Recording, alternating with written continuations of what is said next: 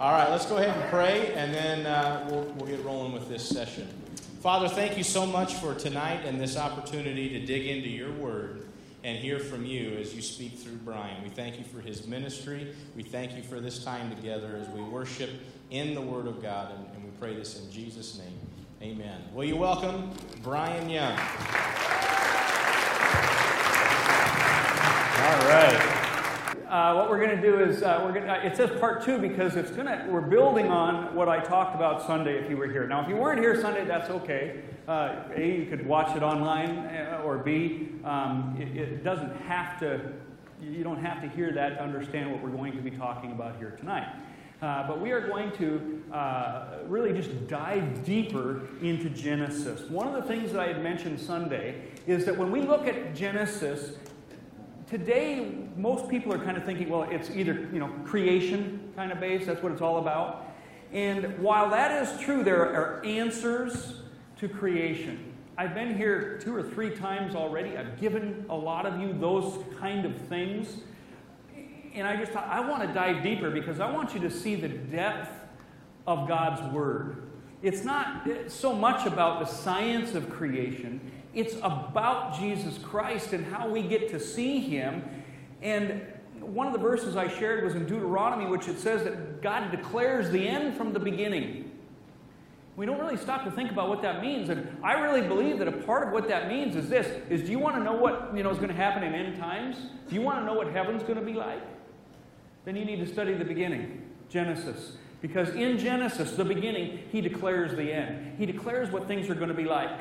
And when we look at the paradise of Garden of Eden, we see that that is indeed a picture and a model of what heaven is. A picture and a model of God's throne, the temple. And I'm not going to go all through that again, but this is kind of where we're picking up. And so tonight, we're going to start here on verse 9 of chapter 2. If you have your Bibles, that's great. Follow along. That way you can kind of refer back. Otherwise, I'll have it up here as well. But I love to hear the sound of those pages turning and you guys being able to just dive into the Word. It's a wonderful sound. It's like angels' wings. So anyway, in Genesis 2:9 here, it says this. The Lord God made all kinds of trees grow out of the ground, trees that were pleasing to the eye and good for food. In the middle of the garden were the tree of life and the tree of the knowledge of good and evil. A river watering the garden flowed from Eden. From there it was separated into 4 headwaters.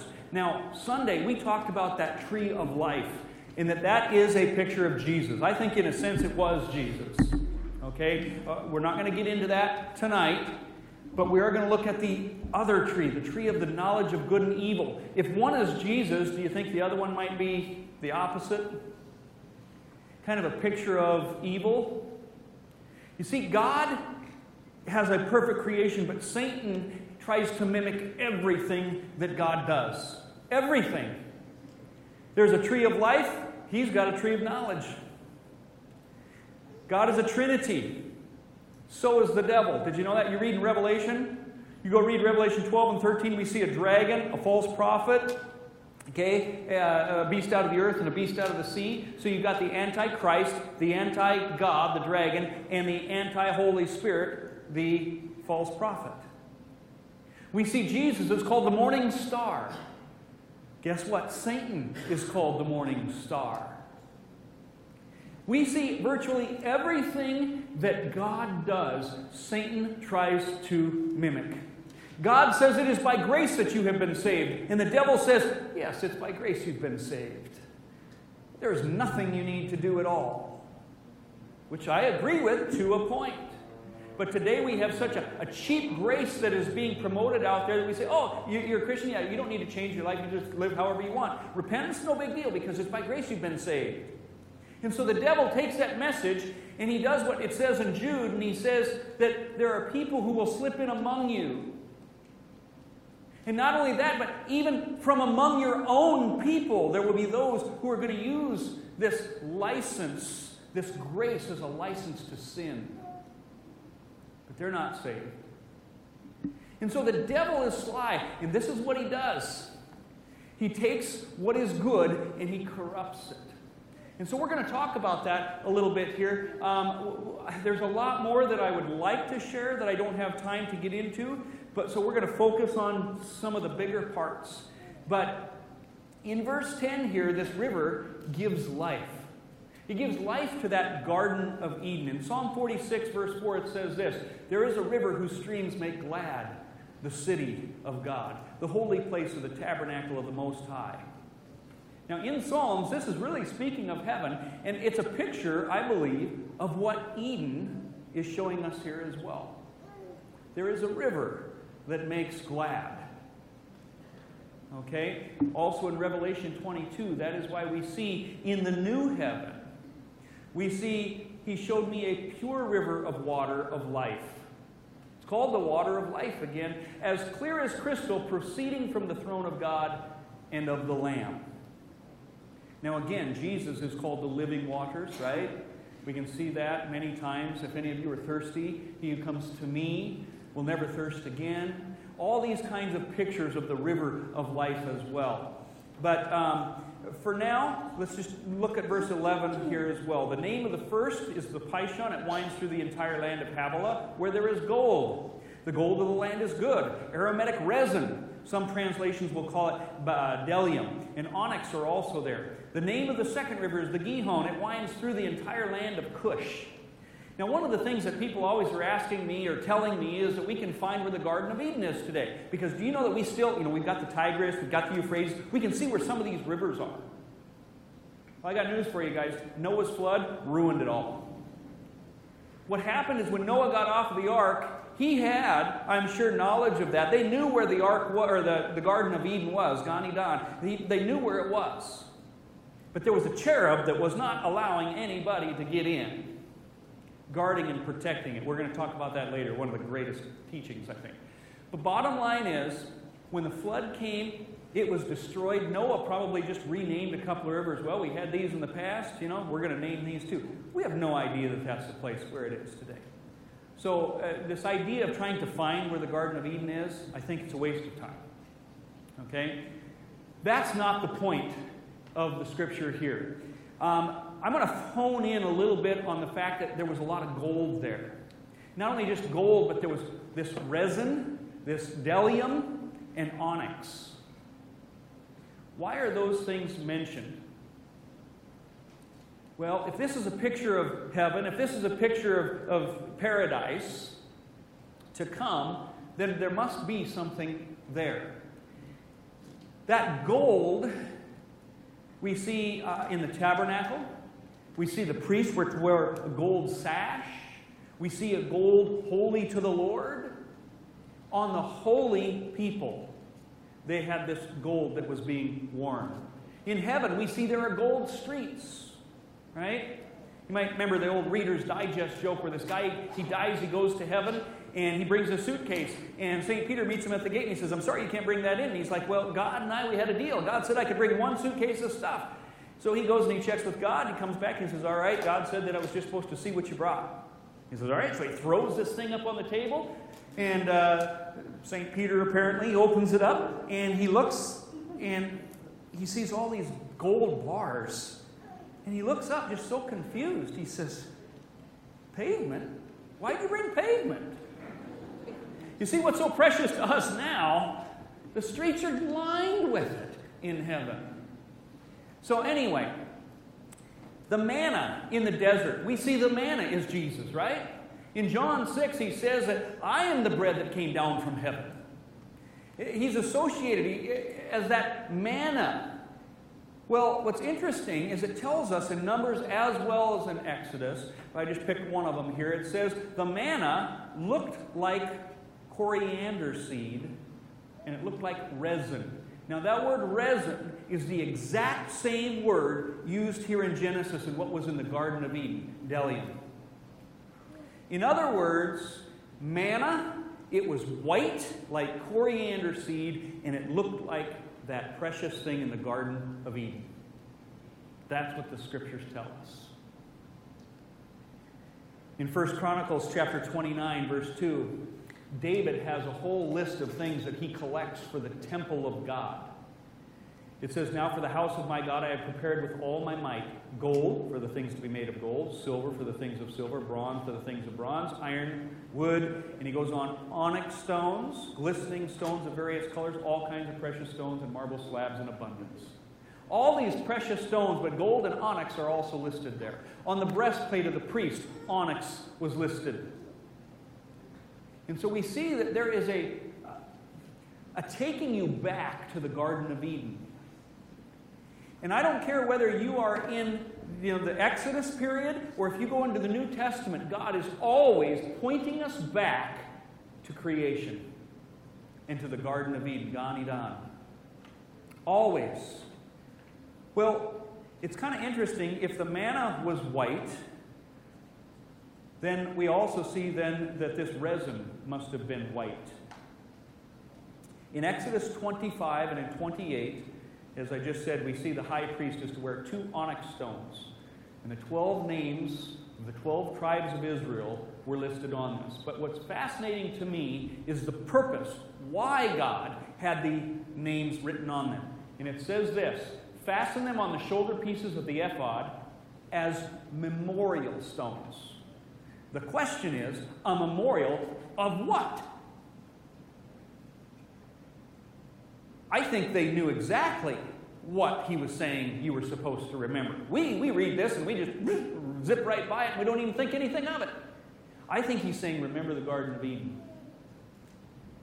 They are a memorial before the Lord. Because those stones would have taken them back to the garden. Look what it says here in Revelation chapter 2, verse 17. He who has an ear, let him hear what the Spirit says to the churches. To him who overcomes, I will give some of the hidden manna. I will also give him a white stone with a new name written on it, known only to him who receives it. You ever wonder why this white stone? Well, when we see this white stone, we see it to a Jew, it would take them back to the priest. It would take them back to the Garden of Eden. And so, in other words, what we're seeing here in paradise, we are seeing Eden restored. That is a picture that we are supposed to be seeing. Not just, how did the dinosaurs go on the ark? We're supposed to be seeing Eden restored. And as much as I believe it's important to have answers to the questions about dinosaurs and where all the floodwaters came from, as much as that is important, I think it can also become a distraction today of what the real reason God recorded all of this for. The real reason is to point us to Jesus and the future coming paradise. In verse 14, he says, the name of the third river is the Tigris. It runs along the east side of Asher. The fourth is the Euphrates. The Lord God took the man and he put him in the Garden of Eden to work and to take care of it. This is what I love. This Hebrew word here, where he says to take care of it, it's shamar in Hebrew. That word shamar is going to be very important. We're going to come to it, and I'll give you more in a minute, but just take note of that. The Lord God commanded the man, you are free to eat from any tree in the garden, but you must not eat from the tree of the knowledge of good and evil, for when you eat from it, you will certainly die. That word shamar, it literally means this, to hedge about, as with thorns, to guard, to protect. When God put Adam in the garden, he had a purpose for him, to protect the garden. That's huge, guys. Remember, we talked Sunday. He's in a glorified state. What does somebody in a glorified state need to be doing protecting a paradise? Well, God knew. I believe Satan has already fallen at this point. Based on Ezekiel 28, I think Satan has fallen somewhere between day 1 and day 3 of creation. And so even in this glorified state, Adam had a job. You are to protect, hedge this garden. Now, by the way, the next time we see this word, we're going to see it's when the cherub is stuck. When Adam and Eve are kicked out, The cherub are put by the gate on the east, and he is to shamar the Garden of Eden. But prior to the cherub guarding the garden, Adam's job. You see, God was created. He was given full dominion, full authority, full power. Whatever Adam said, went. As I mentioned Sunday, I'll talk about it again. It says in Scripture, he names all the animals, and whatever he named them, that was its name. Just like when it says that God, when he says, called it the firmament, and it was so. Whatever God said, it was so. Whatever Adam said, it was so. Adam is the picture of complete authority, power, and dominion in this garden. That's why he was put there, to have dominion over it, to protect it. Now, fathers, this is huge for you. You men, you know what that means? You are to be the protector of your garden. You are to be the protector of your home. You are to be the protector of your wife, your spouse, your family. The protector of this church. This is a huge responsibility, and we're really going to talk about this and dive in more later when we get to part 5, whenever that is.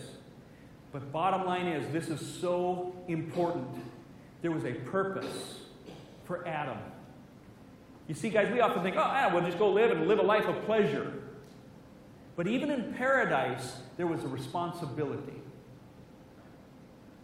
Likewise today, even though we have been saved by grace through faith, we have a responsibility that God has given us. We often think that now that we're Christians, we just go live a life of peace and happiness and pleasure, right? No, Jesus said this, I tell you, they will hate you because of me. You will be persecuted because of me. He says this is a war. You are a soldier. You are to go out. You are to fight. He says it's a race. You must run and persevere. This isn't just a little leisurely jog. It's a race. It is hard. But God is with you. He will walk with you. But we are still to guard the garden. Like I said, we're going to come back to that. We'll circle back around because it's so important. But in Exodus 20 and verse 5, here's another aspect of this. We're given the 10 Commandments in both of those verses. Now, it says in Deuteronomy, it says that we are to remember the Sabbath. Zohar, I believe is the word. Zohar, the Sabbath. Remember it. Now, I find that very interesting as well. Out of all 10 commandments, there's only one he told you to remember. Out of all 10 commandments, which one do we forget? The Sabbath. I mean, we don't have to remind you, don't kill anybody, do we? You know, don't murder. You know, don't steal. People don't have a hard time. But the one that we do seem to forget is remember the Sabbath. The very one he told us to remember, we forget. But then we go and we see in the other verse where these commandments are given here, that same word shamar is used again. Guard, protect. Do we really protect that day anymore? Not really, do we? This is such an important commandment. Not because by obeying it you get to be a higher up Christian, but God is saying if you keep these commandments, if you honor the Sabbath, if you remember that, if you protect it, and you take that day so that you make it holy, that you will rest and be in my word and to fellowship with one another, he says there's going to be a blessing in that. That's going to keep you from going astray. But what happens is we don't give God that time, and so as a result, because of the captivity of activity, we go astray. Not because you didn't necessarily keep the commandment, but because you weren't in God's Word, because you didn't have time, because you didn't keep that commandment. It's a blessing to remember, protect the Sabbath. And like I said, the next time we see it is in the garden when the cherub come. Note in verse 16 here of our verses, there was food in the garden. He says, you may eat of that tree. You may eat of any tree you want, except for the tree of the knowledge of good and evil. Okay? Note, there was a commandment in paradise. Just like even though we are forgiven today, there are commandments. Jesus said, if you love me, you will do. Some of these trees you could eat from, one you could not. The first commandment was a food law, you might say. Okay? And by the way, one of them in the end is a food law, as we see in Isaiah. I'm not going to get into that tonight. But it's a food law. And the result of disobedience to that law was death. You see, in verse 17, it goes on and it says the tree is called the knowledge of good and evil. Isn't that kind of strange? I mean, how can you put those two together? Good and evil. I thought something's either good or it's evil. I think there's a message here, and I think the message is something that I'm seeing in the churches all over the place. Syncretism. Today, this is what we have going on all the time. It's syncretism. It's a mixing of the two. And today, this is exactly what we see in the churches.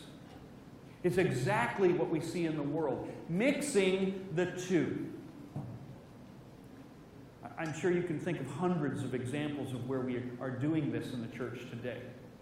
Even when it comes to creation. Well, I believe that God created the earth, but I believe still in this millions of years and that God used evolution as his way of creating things. I'm going to put one foot in the world, one foot in God's word. I'm going to mix the two. Cheap grace, another example. I'm going to mix the two. Yes, I'm saved, but you know what? It's okay for me to practice homosexuality because God loves me. Syncretism. Well, Allah, God, it's the same person, just a different name. Syncretism. No, it is not the same person. Even the Quran says that Allah has no son. That pretty much gets rid of Christianity right there, doesn't it? Again, we could go through example upon example, the tree of knowledge of good and evil, mixing it together, which is what we see in Revelation. He says, I wish that you were either hot or cold, but because you are lukewarm, I'm going to spit you out of my mouth. Syncretism. That hot and cold knowledge of good and evil, connecting Genesis and Revelation here together as well. It's also interesting that it's called the tree of knowledge of good and evil, and not like just the tree of death. I mean, wouldn't have that maybe helped Adam a little bit? Okay, well, here's the tree of life and everything, but here's the tree of destruction and death. Right? I mean, if I would have been God, I think I would have called it that. I'd have had this tree probably have maggots coming out of it, pus oozing out of it rather than sap. Right? I mean, it would have been disgusting. It would have stunk terribly. So that you would have stayed as far away from it as possible. But is that how it works in life? Is that what sin is like? No. Sin is so attractive. It smells good. It looks good. It feels good. It has everything to attract you to it. Except for one thing, a command. Thou shalt not. That's the position Adam was in. He had this thing that looked good, smelled good, did everything good, but thou shalt not. So I'm not going to. I will obey the commandments of God. You see, Scripture, I believe, is showing us a picture here that we are to be separate. 1 Corinthians, I think it's chapter 3, somewhere in Corinthians, it says that be ye separate. We're not to blend in with this world. We are to be different. It's okay. It's okay to stand on creation and be proud to stand on the world or on the Bible rather than the world's way of understanding things. Now, I think it makes perfect good sense scientifically. But even if it doesn't matter. I should still be willing to stand on the Word of God rather than being swayed into the world. We see so many examples of other types of syncretism here. Deuteronomy 7, Israel is told not to give their daughters to foreigners in marriage. Not to be unequally yoked, you might say as well. Deuteronomy 12, don't apply the ways of worship of the Gentiles to the true God. You're not to worship the way the world does. You worship this way. I'm going to tell you how you do it. And today, Pastor was asking me kind of a little bit what I meant by when I got up Sunday and I said, I don't mean to, this isn't a complaint. I wasn't talking about this church. I was trying to build you up to say, I don't want to sound like I'm complaining about the worship that the world has to offer, but I am. Because we have mixed it together. One of the things I was telling him is that, do you know that many churches we have these repetitive verses where you sing the same verse about 15 times? Now, I'm not saying it's sinful to do that, but do you know why we do that? Just do a little study. You're going to see, like in the emergent church and whatnot, we do that because of the Eastern roots that these men have studied under. They studied under a thing called Course of Miracles, the Course on Miracles that Oprah Winfrey was all about, by the way. And what it does is it takes the Eastern religions and it has put it into our churches today. The idea of the Eastern religion is you have a mantra, and if you say that mantra over and over, you empty the mind so that you can receive a spirit. And so that idea has been planted into the church today so that we don't want you thinking about the words of a song. We just want you to say this mantra over and over and over and over to empty the mind so that you can be open to the Holy Spirit. Guys, we don't conjure up the Holy Spirit. And when I worship God, I don't need to have a warm, fuzzy feeling in my emotions. I can have that, don't get me wrong. I'm not against emotions. I'm all for it. But what I'm saying is that's not what we build on. That's not our measure of truth. That's not a measure of whether or not God was with me today. We have pastors, come on, church. You want to experience God today? Guess what? I'm going to experience Him whether I feel Him or not. I experience Him by the promises of His Word that says He is with me and He will never leave me. And whether I have that warm fuzzy or not, He hasn't left me. But that's a type of syncretism that has crept into our churches today. We see James 4, that friendship with the world is an enemy of God. We want to live like a Christian, but yet we still want our old ungodly friends. We want to live like the world. Watch the same filth that they watch. Listen to the same filth that they watch. We've got 2 Corinthians 6 with the unequally yoked. Deuteronomy 22 talks about not sowing or mixing two different types of seed or two different types of clothing. Again, it's a picture, just like in the Garden of Eden, good and evil. It's a spiritual picture that we are to be separate, set apart, holy for God. Lots of examples that we could look at. Well, Sunday, I gave you a little clip of the book of Enoch. And in case you weren't there, I need to explain this again. The book of Enoch is not in the Bible. Should not be in the Bible, I don't believe. Okay?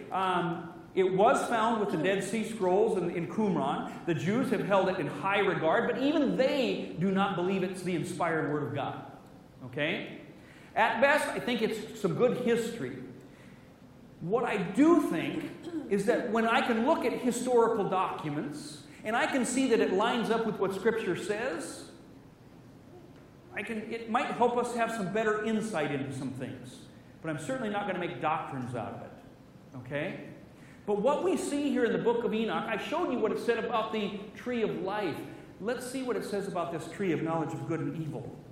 It says, after these fragrant odors, as I looked towards the north over the mountains, I saw 7 mountains full of choice nard, fragrant trees and cinnamon and pepper, and thence went over the summits of all these mountains far towards the east of the earth, and passed above the Erythraean Sea, and went far from it, and passed over the angel Zotiel, and I came to the garden of righteousness. So basically, as I said Sunday, there are these 7 mountains, 3 on each side, and then 1 in the middle that seems to be God's throne.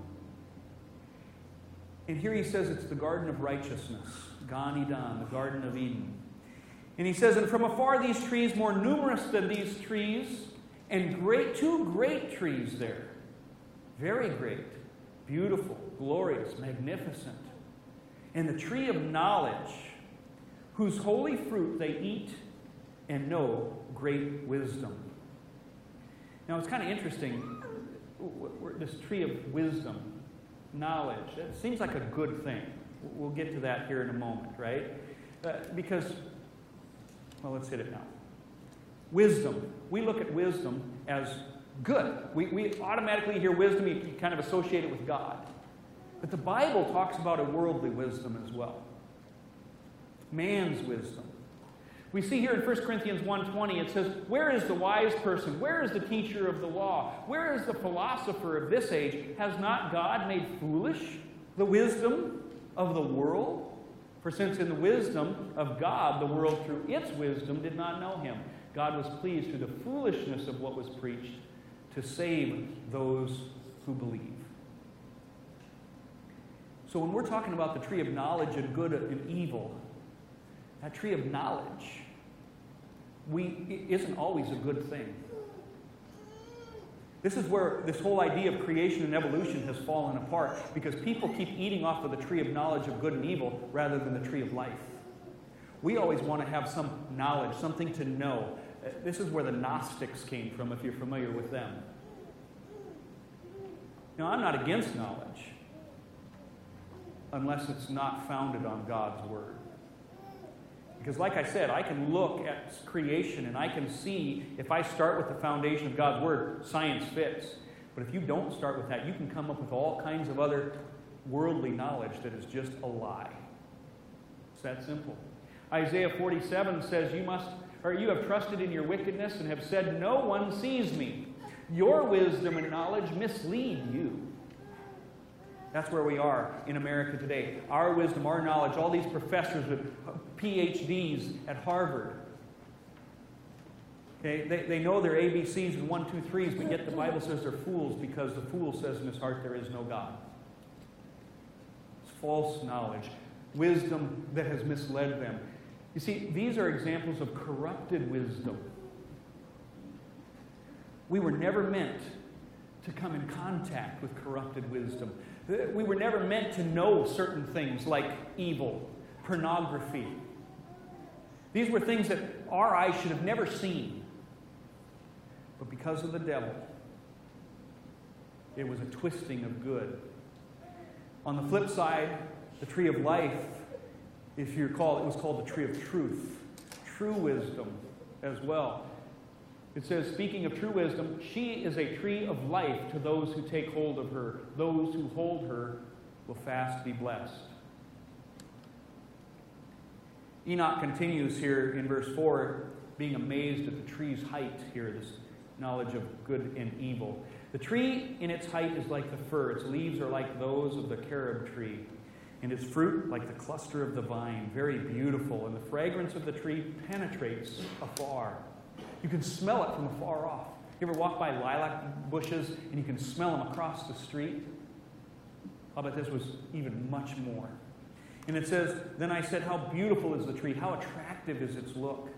And Raphael, the holy angel who was with me, answered and said, this is the tree of wisdom, of which thy father old in years and thy aged mother, who were before thee, have eaten.